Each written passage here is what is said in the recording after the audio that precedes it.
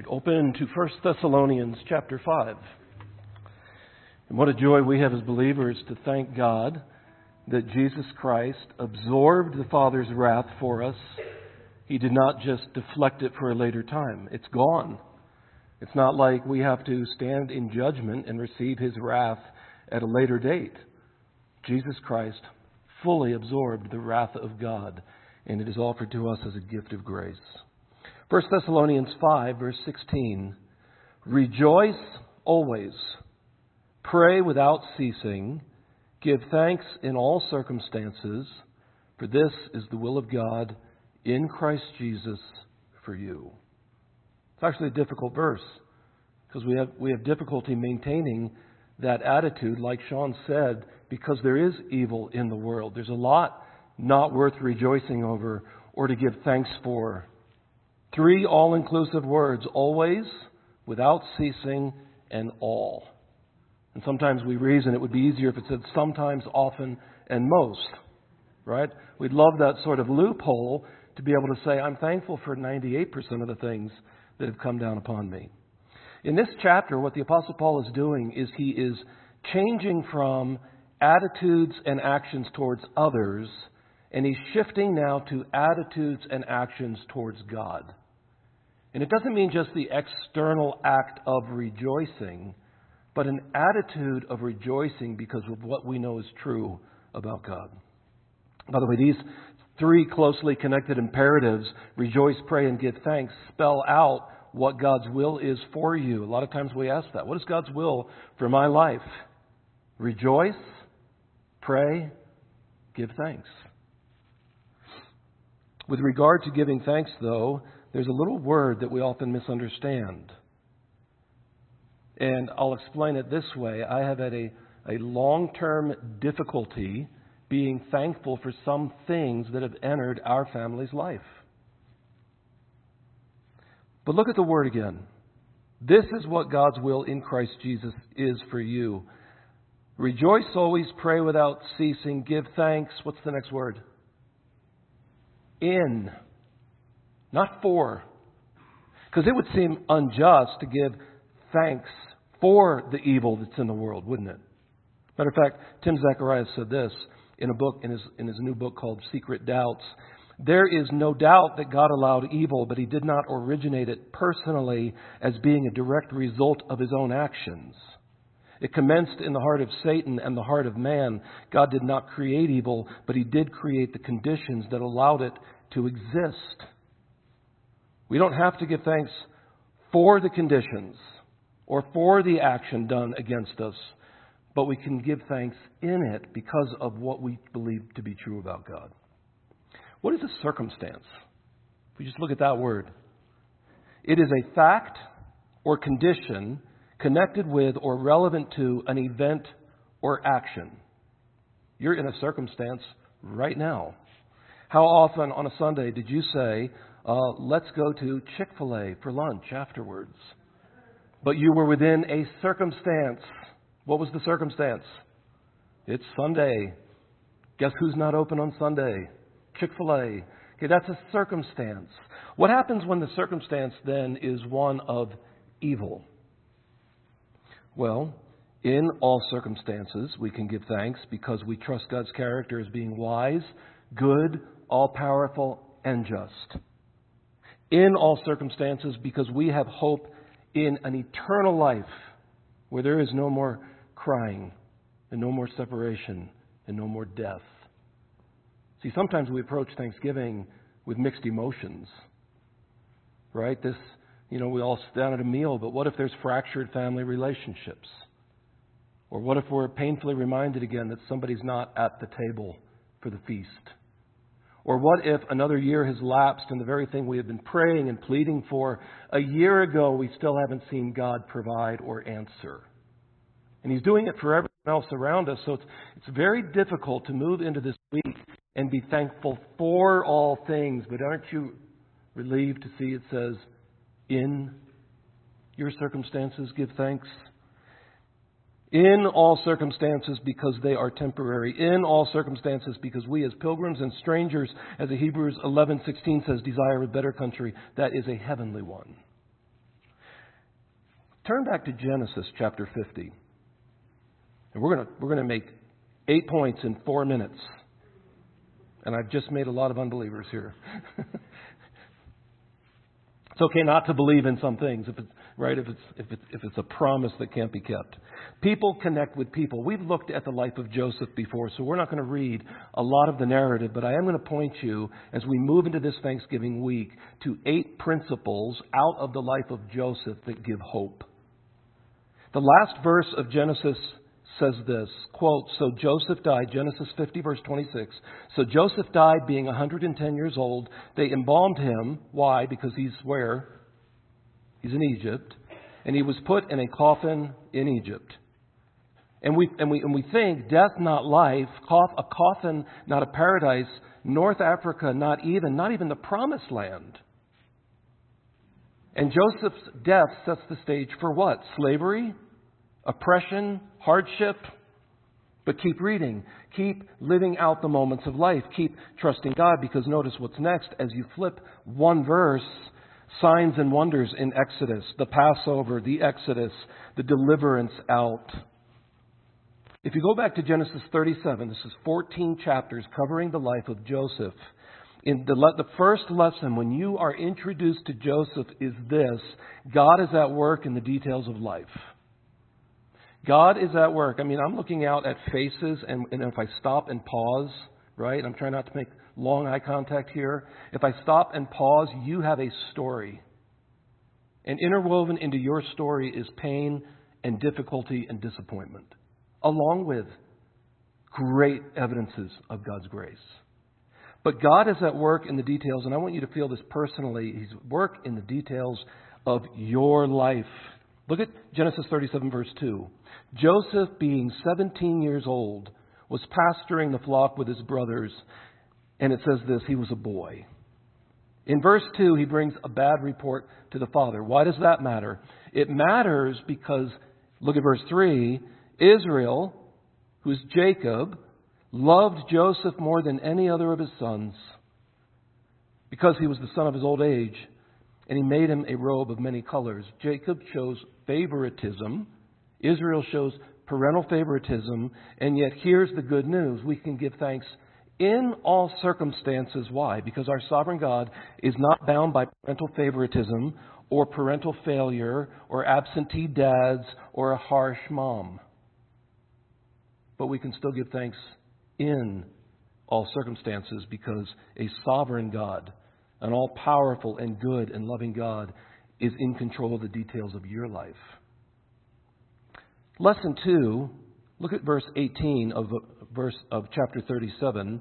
They conspired against him to kill him.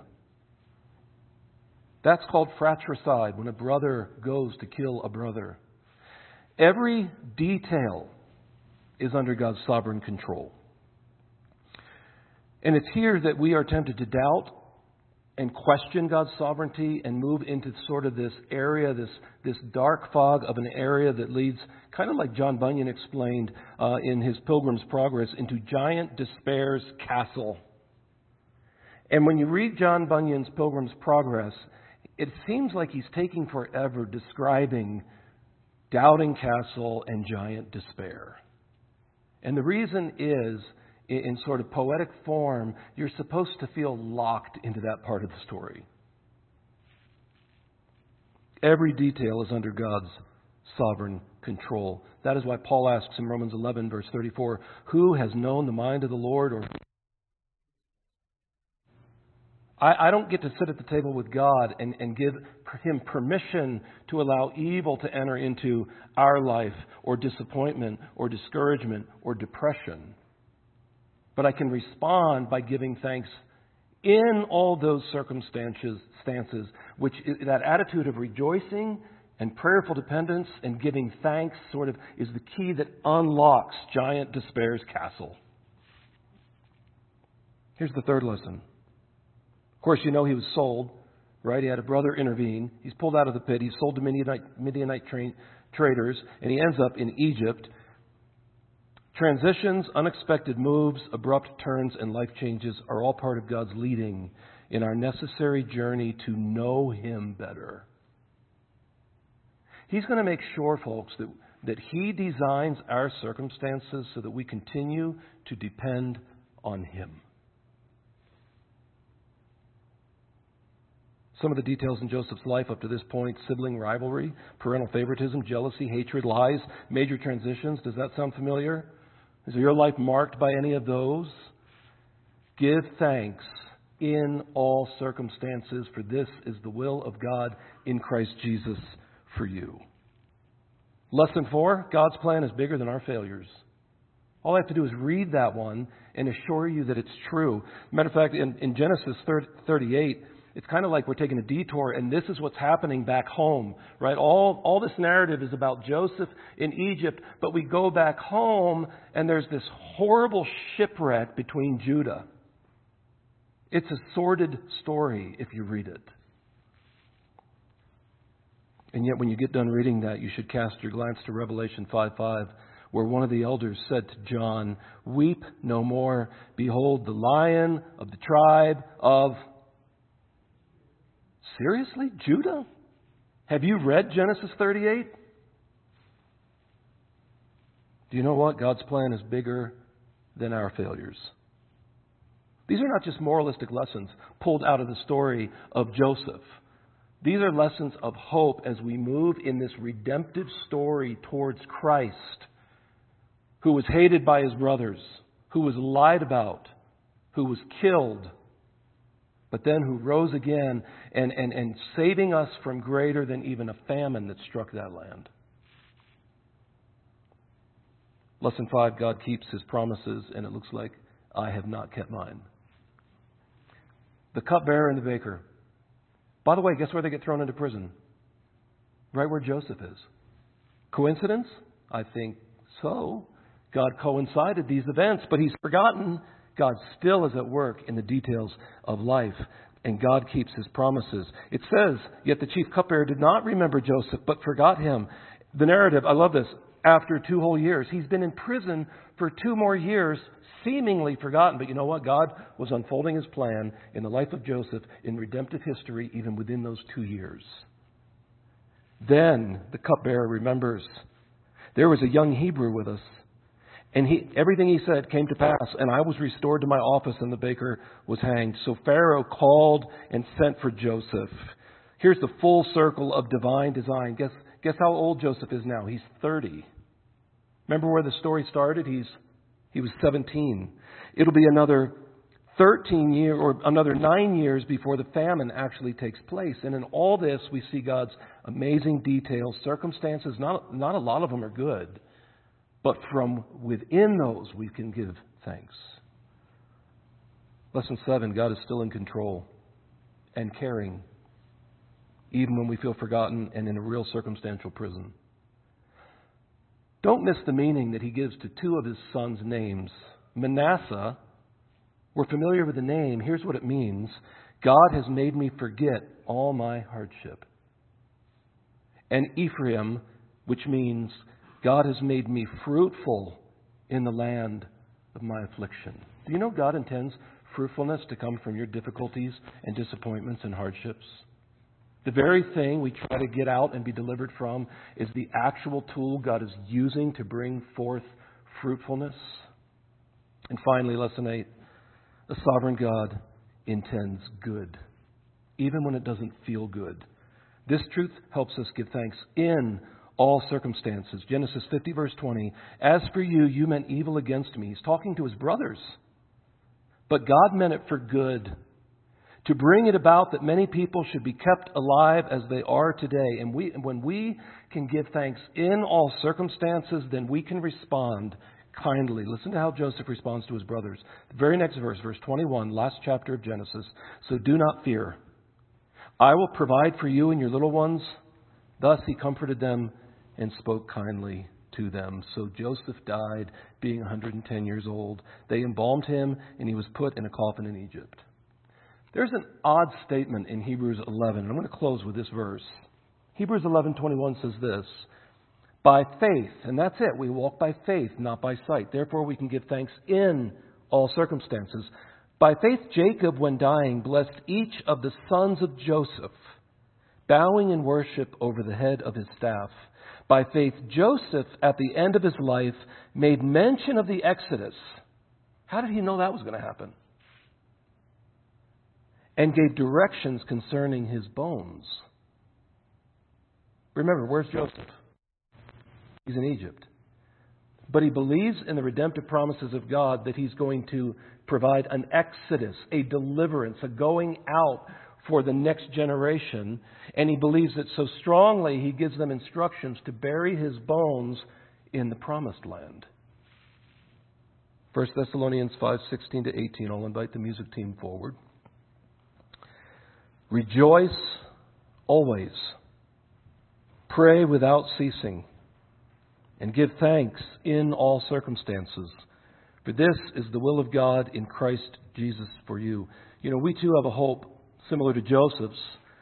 But our hope is a confidence that Jesus will deliver us an exodus and take us out to be with Him in heaven. Therefore, let not your hearts be troubled. You believe in God, believe also in Jesus. I've told you that I need to go away. I go away to prepare a place for you. And I will come again and take you to be where I am. That is a great promise from our good shepherd.